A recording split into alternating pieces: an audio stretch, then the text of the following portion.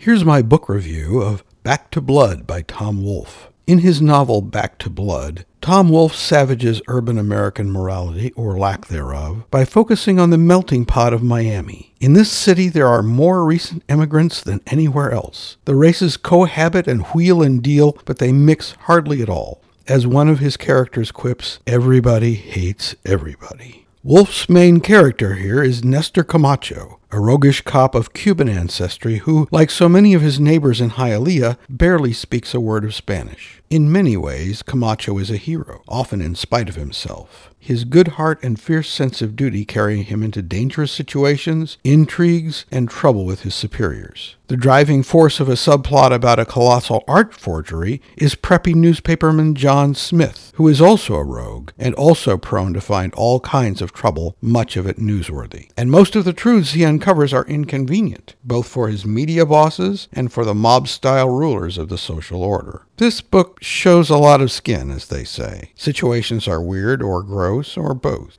Wolfe reveals himself to be a dirty old man with a massive vocabulary who will titillate you until you have way too much information. We are self-seeking animals, he seems to say, and most of our decisions and actions are motivated by our most basic desires. Tom Wolfe's literary predecessor could well be the 19th century French satirist Honoré de Balzac, who is so alike in his low opinion of human nature and exploitation of its foibles. At heart, Wolfe is a curmudgeonly moralist. Society, he seems to be saying, still needs cops and journalists, who can occasionally be heroes, if they dare to break the rules.